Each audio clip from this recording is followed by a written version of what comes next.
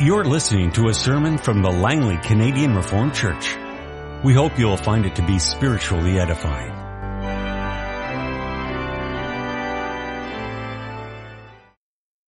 Let us open our Bibles together this afternoon. We turn to the Gospel according to John chapter 10. We will read the verses 1 to 21 as well as the verses 27 to 30 of John chapter 10. Listen then in particular to the words of the Lord Jesus. I tell you the truth. The man who does not enter the sheep pen by the gate but climbs in by some other way is a thief and a robber. The man who enters by the gate is the shepherd of his sheep. The watchman opens the gate for him and the sheep listen to his voice. He calls his own sheep by name and leads them out. When he has brought out all his own, he goes on ahead of them and his sheep follow him because they know his voice. But they will never follow a stranger. In fact, they will run away from him because they do not recognize a stranger's voice. Jesus used this figure of speech, but they did not understand what he was telling them. Therefore Jesus said again, I tell you the truth, I am the gate for the sheep. All who ever came before me were thieves and robbers, but the sheep did not listen to them. I am the gate. Whoever enters through me will be saved. He will come in and go out and find pasture. The thief comes only to steal and kill and destroy.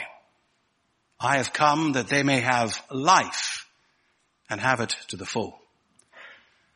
I am the good shepherd. The good shepherd lays down his life for the sheep. The hired hand is not the shepherd who owns the sheep, so when he sees the wolf coming, he abandons the sheep and runs away. Then the wolf attacks the flock and scatters it. The man runs away because he is a hired hand and cares nothing for the sheep. I am the good shepherd. I know my sheep, and my sheep know me. Just as the Father knows me, and I know the Father, and I lay down my life for the sheep. I have other sheep that are not of this sheep pen. I must bring them also. They too will listen to my voice, and there shall be one flock and one shepherd. The reason my Father loves me is that I lay down my life, only to take it up again. No one takes it from me, but I lay it down of my own accord. I have authority to lay it down and authority to take it up again. This command I received from my Father. At these words, the Jews were again divided. Many of them said, he is demon-possessed and raving mad. Why listen to him? But others said, these are not the sayings of a man possessed by a demon. Can a demon open the eyes of the blind? And then we turn to the verses 27 to 30. My sheep listen to my voice. I know them and they follow me. I give them eternal life and they shall never perish. No one can snatch them out of my hand. My Father who has given them to me is greater than all. No one can snatch them out of my Father's hand. I and the Father are one. I preach to you this afternoon from the Word of our God as the church confesses this and has summarized it in Lord's Day 1, question and answer 1 of the Heidelberg Catechism. What is your only comfort in life and death? That I am not my own, but belong with body and soul, both in life and in death, to my faithful Savior, Jesus Christ. He has fully paid for all my sins with his precious blood and has set me free from all the power of the devil. He also preserves me in such a way that without the will of my heavenly Father, not a hair can fall from my head. Indeed, all things must work together for my salvation. Thereby, by his Holy Spirit, he also assures me of eternal life and makes me heartily willing and ready from now on to live for him. Beloved congregation of our Lord and our Savior, Jesus Christ, are you familiar with Google Earth. If not, I may tell you it's a really neat computer program from a company called, you guessed it, Google. And when you open the program, you right away get this fantastic picture of planet Earth as seen from outer space. It seems to hang there like a beautiful white, blue, and somewhat beige ball in the sky. But you know, that's not all, for when you now type in your address into this program begins to zoom from space downward. Down to Earth, down to the country where you live, the province, the city, or the town, the neighborhood, and finally, your very own home. It's possible, you see, to see where you live today from outer space. But you know, even that's not all, for what is remarkable is that as you zoom in, you see more and more details, more and more features. All kinds of particulars begin to emerge. And they're not all good either. You know, what looks utterly beautiful from space doesn't always look quite as beautiful close up. Indeed, the closer you look, the more warts and flaws and blemishes you see. Now, I think to some extent that's a bit of a parable for our life today. Often when people look at our lives from the outside, they see nice things, respectable things, comfortable things, obvious things. What we frequently fail to see, however, is that there are things underneath. There are things that you don't always readily see. What a closer look often reveals is more than the eye can see. So what am I getting at? Well, it's this, namely that our life may appear to be a cakewalk on the outside, but so often it is a loaf of sourdough on the inside. On the outside there are smiles and laughter and jokes and good cheer. But on the inside, there can often be loneliness, frustration, pain, sickness, sorrow, suffering. And indeed, I would be so bold as to assert to you this afternoon that this is something that comes to all of our lives at one point or another, in either small or great measure. None of us get to live a life of peace and happiness all the time. None of us get to smell the roses every day. None of us are always on the up and up. Often living is difficult, disappointing, and sad. If not tragic, as we heard with respect to the Langcake family this morning. And you know, that was also the case when the Heidelberg Catechism was being written originally. At that time there was a lot of smiling in Europe, but there was also a lot of suffering. Every day somewhere in Europe, believers were being hung, burned, drawn, and quartered. Many homes looked pretty on the outside, but on the inside there was a lot of suffering and a lot of sorrow. Life was hard for the children of God. Yes, and in many places, I dare say, in the world today, life is still hard for the children of God. It's hard in South Africa, as I heard a few weeks ago, where the lawlessness and the violence keeps on increasing. It is hard in Indonesia, where you never know when your house or your church is going to get burned down by Islamic extremists. It's hard in China, where you worship the Lord with bated breath, never knowing when exactly the police might rush in and arrest you. Yes, it's hard being a Christian in many parts of this world. And I dare say it is even hard here in Canada, where you never know if the forces of materialism and secularism, sexual perversity, and the drug culture will sweep you away. And especially your children. You see, beloved, no matter how you describe it, how you depict it, the bottom line is that in this life and on this earth, life is so often hard. In spite of everything that it looks like and it pretends to be, it can be so tough. Yes, and that begs the question.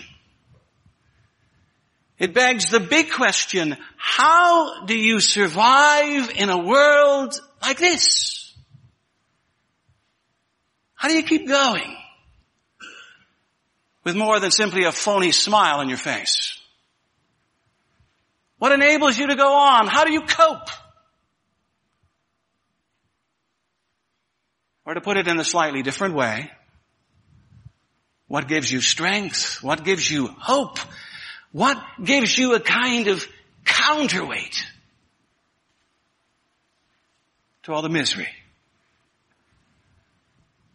Or if you will, beloved, to put it in the opening words of the Catechism, what is your only comfort in life and death? And you know, by asking that question, the Catechism wants us to see that only biblical comfort is total comfort, costly comfort. And we'll tweak that third point a bit, abiding comfort too. So, beloved, just how do we survive? How do we cope? How do we go on in today's topsy-turvy world? Just how do we do that without a perpetual frown on our brow and the weight of the world pressing down on our shoulders and souring our lives? And you know, the world has many answers. Take a pill. Go on a holiday. Have a good stiff drink. Smoke a joint. Grin. Bear it. And I think you've heard them all. But notice the scriptures take a different tact. They stress that the real antidote to struggle and strife in this life is not escapism of one form or type or another, but it is comfort. Comfort, but then the biblical comfort is the key to living in hope in an upside-down world. And you may not realize this, but God's people learned that lesson very early on. In Genesis 5:28 and 29, we read this: when Lamech lived 182 years, he had a son. He named him Noah and said, "He will comfort us in the labor and painful toil of our hands caused by the ground the Lord has cursed." Notice here that Lamech sees his newborn son as a source of comfort in the midst of a painful, burdened life. The curse of sin had made life hard. The consequences of Adam's sin had been horrific. But nevertheless, Lamech receives a son. And when he looks at his son, he begins to speak prophetically that somehow through him, the curse will be counteracted. And as a result, he calls him Noah. And Noah comes from the root word meaning rest, but actually means comfort. Noah means comfort.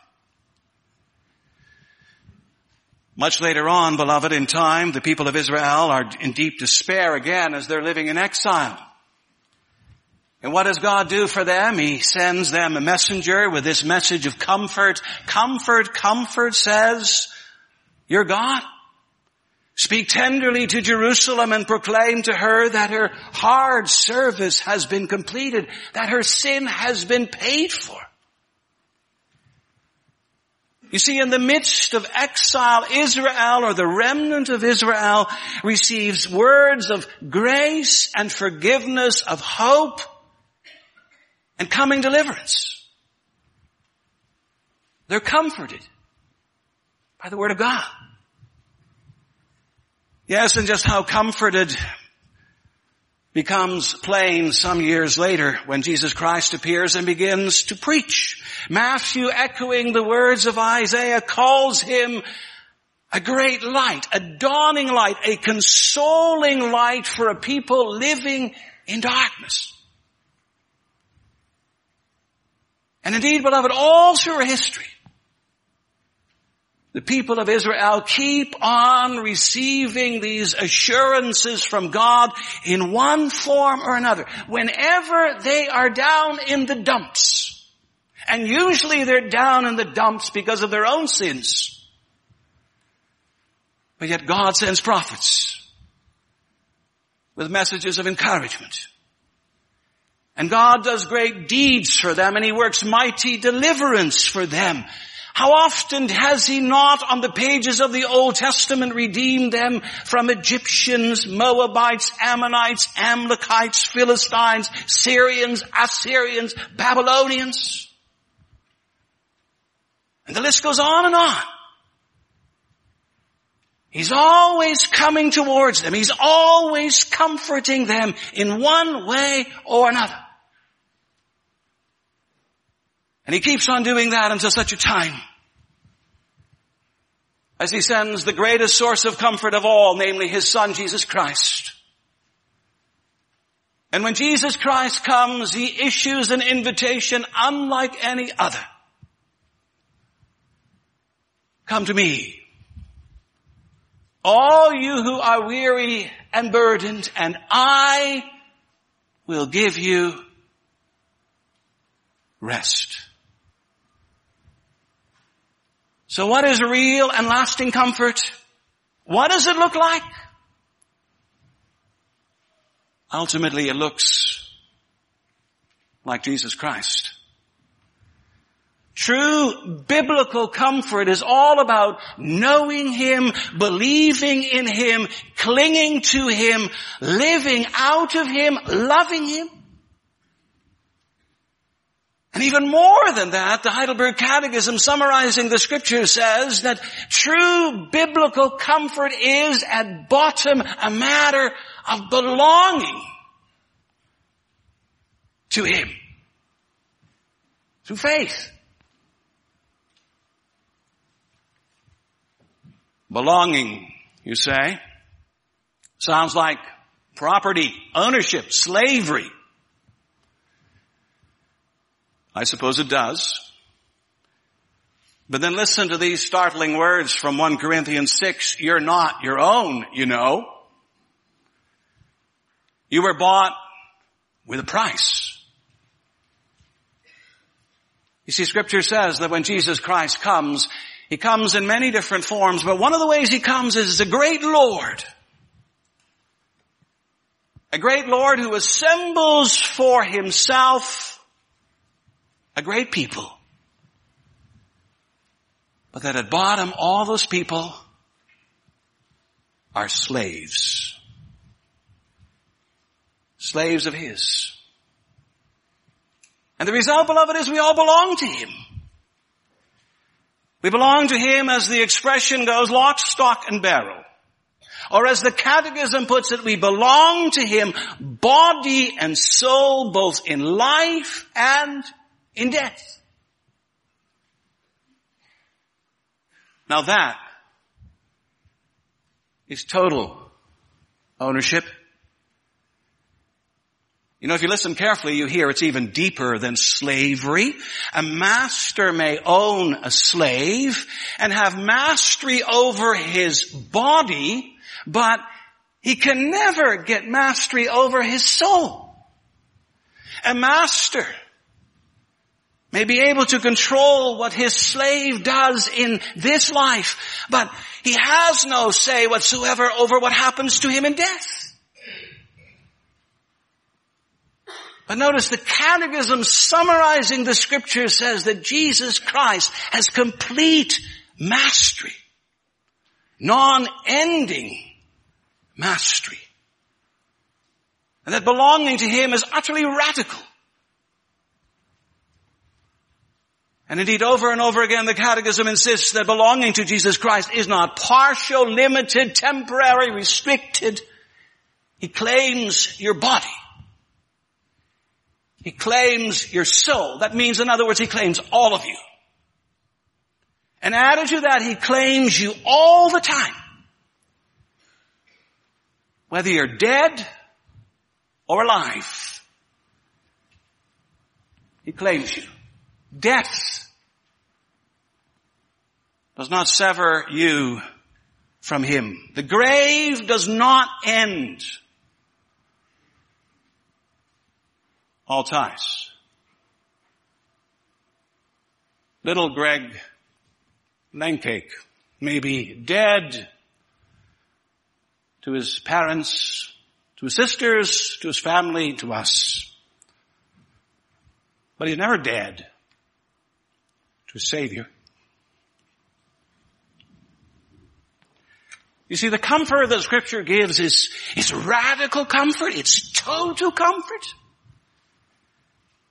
It covers all of your life, and it stretches on into the future as well. Ever and always, completely and utterly. If you believe in Jesus Christ, you belong to him. And in that resides your comfort, your hope, and your confidence. But of course you may ask, how can that be? How can slavery, no matter how it's painted or pictured, ever be good? And even more, can this kind of super slavery ever be good? Indeed, are slavery and comfort not fundamentally opposed to one another? Well, I suppose in our fallen world, they are. But they don't seem to be opposed in God's perfect world. Look beyond yourself. Look beyond your ties to Jesus Christ and look at what it cost him to make you his very own possession. You know, ordinarily in the past, if you wanted to buy slaves, you went to the marketplace and you bought them, and the price would vary. If you bought an old slave who's kind of decrepit and couldn't move too fast, you might have to pay a few copper pennies or maybe some silver, but that's about it. On the other hand, if you saw a slave who was young and healthy and strong, it might cost you some gold. That's the normal way. But you know, not when it comes to us, not when it comes to the children of God. None of us have been bought with copper or silver or gold. All of us have been bought with blood. And then not, as the Scripture says, the blood of bulls and goats, but the blood of Jesus Christ. Of Christ himself. So great is his love for us, so deep his compassion, so high his mercy, that he spared no cost. And he certainly did not spare himself. Freely, voluntarily, he gave himself up to death for us. And then not a respectable death either, if there is such a thing, but an ugly, accursed, outrageous death on a cross. How extreme the sacrifice. How huge the wonder. How awful the offering. And yet, how liberating this slavery is. Another contradiction, right? How can you speak of being a slave and being free? Well, again, look at where we've come from. At one time, by nature and origin, we were all under the power of the devil. And even now, all those who are not in Christ are not in no man's land. No, they are in the devil's land. And whether they realize it or not, they are under his dominion. For either you're living in the light, or you're living in the darkness. Scripture doesn't know twilight. Either you're living in step with the dark prince of this world, or you are living in step with the King of Glory. Either you're doing the devil's work, or you're doing the Lord's work. Oh, and if it's a case of the former, if the devil is your boss, and if his agenda is your agenda, then you will know what slavery is in the ugliest sense of that word. It's about immorality, depravity, lust, drunkenness, arrogance, pride, and the like. It's like Hollywood, the tabloids, the entertainment channels on television that are sprinkled with immorality and divorce and conflict and hardship. It's a life of death. And it ends in hell. The devil's followers today are hell's occupants tomorrow. But now look at Christ. And what do you see? If following him is slavery, then it is the most pleasant, joyful, liberating, and blessed kind imaginable. It's the kind that transforms your life today and that secures your future tomorrow. It's the kind that ties you to the triune God and to all of the saints of God living throughout the centuries. It's the kind of slavery that lavishes upon you unspeakable love and wondrous forgiveness and boundless mercy and never-ending joy. Oh, blessed slavery this. Truly there is nothing that beats belonging to Christ and to being set free by him. And again, beloved, this is comfort. Only it's not just total comfort, but realize as well, this is costly comfort. Never forget, beloved, what your freedom today cost your Savior yesterday. Reflect on the fact that he came down from heaven to earth for you. Talk about a demotion. Recall that he took upon himself your flesh and blood. What a humiliation. Realize that he suffered every day of his life for you, but especially on the cross. What a trauma. And remember that he died a most awful death for the likes of you and I. What a sacrifice. Truly this is costly comfort. But you know, it's also one more thing. It's abiding comfort.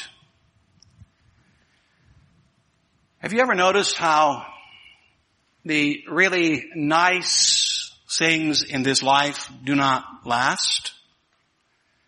How they break, they change, they tarnish, they rust, or they lose their fascination. And indeed, the question may well be asked, what really does last in this life? And the answer, as most of you probably know, is that only that which is done for God lasts. But you know, you could also turn it around and you could say, only what God does for us, not what we do for Him, but what He does for us, really lasts.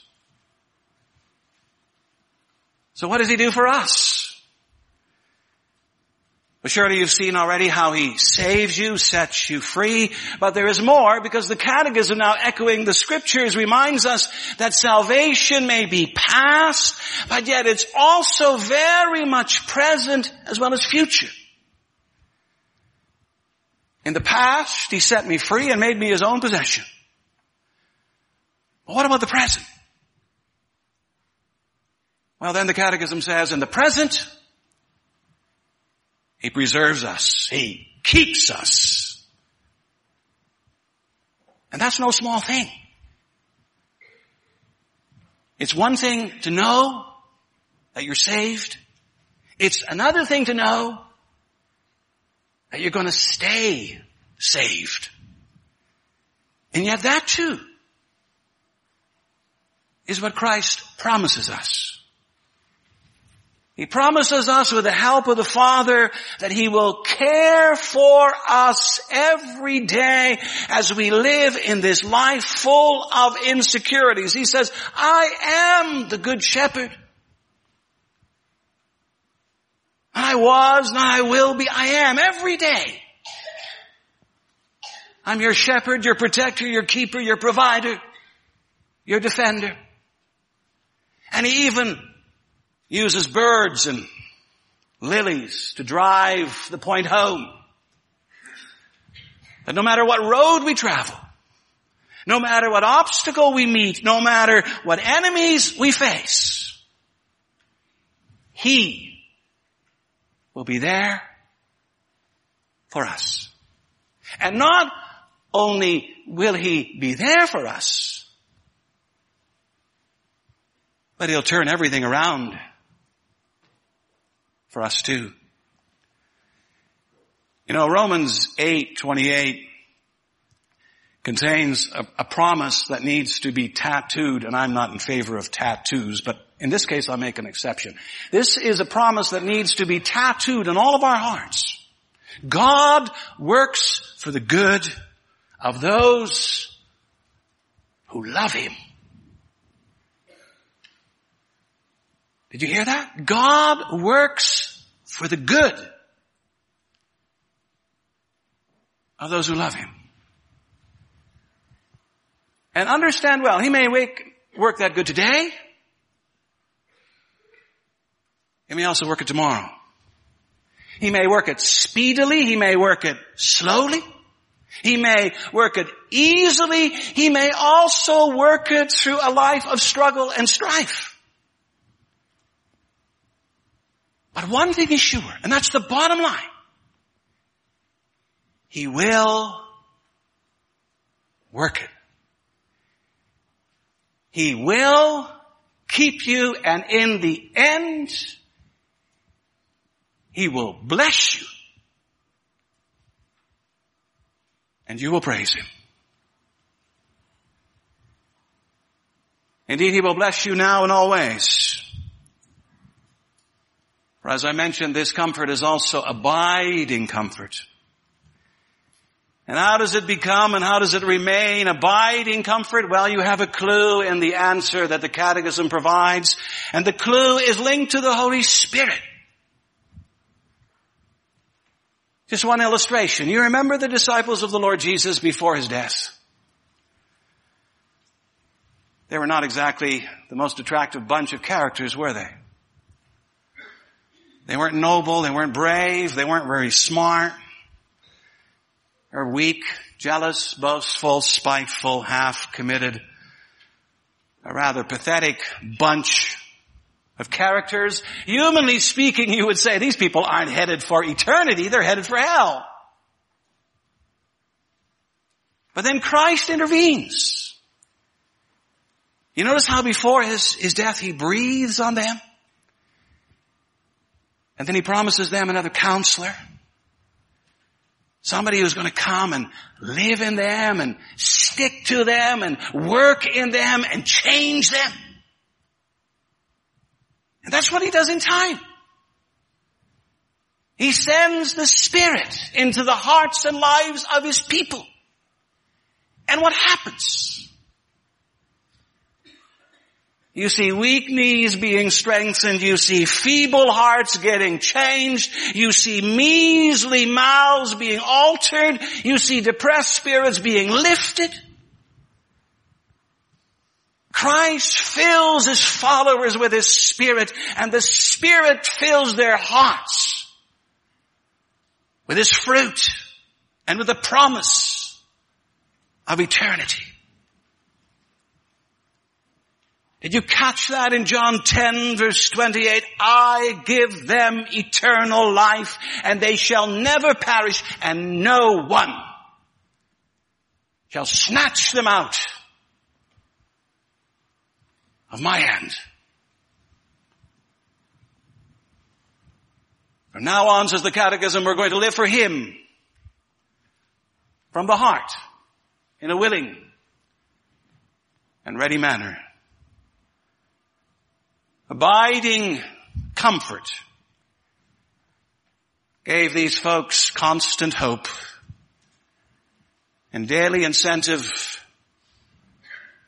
and great courage and much backbone.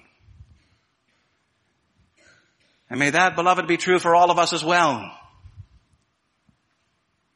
Is Jesus Christ your faithful Savior? You know, I think we all love the personal character of the Heidelberg Catechism. It's not abstract. It's not theoretical. It brings it down to you and I and our hearts and our commitment and our faith lives. And it confronts us. Is Jesus Christ your faithful Lord and Savior? Is he at the heart and center of your life and of your comfort? Do you believe in him as the one who has freed you, preserves you, and walks with you eternally? If that's what you believe, then you've got comfort. And you've got total comfort, costly comfort, abiding comfort, the kind of comfort that can make and enable you to stand. No matter what the circumstances, what the struggles, what the tragedies, and the sorrows of life. And as we've seen, sometimes those tragedies go deep. But our faithful Savior will carry us through. Hallelujah. Amen. This has been a sermon from the Langley Canadian Reformed Church. For more information, please visit us on the web at www.langleycanrc.org.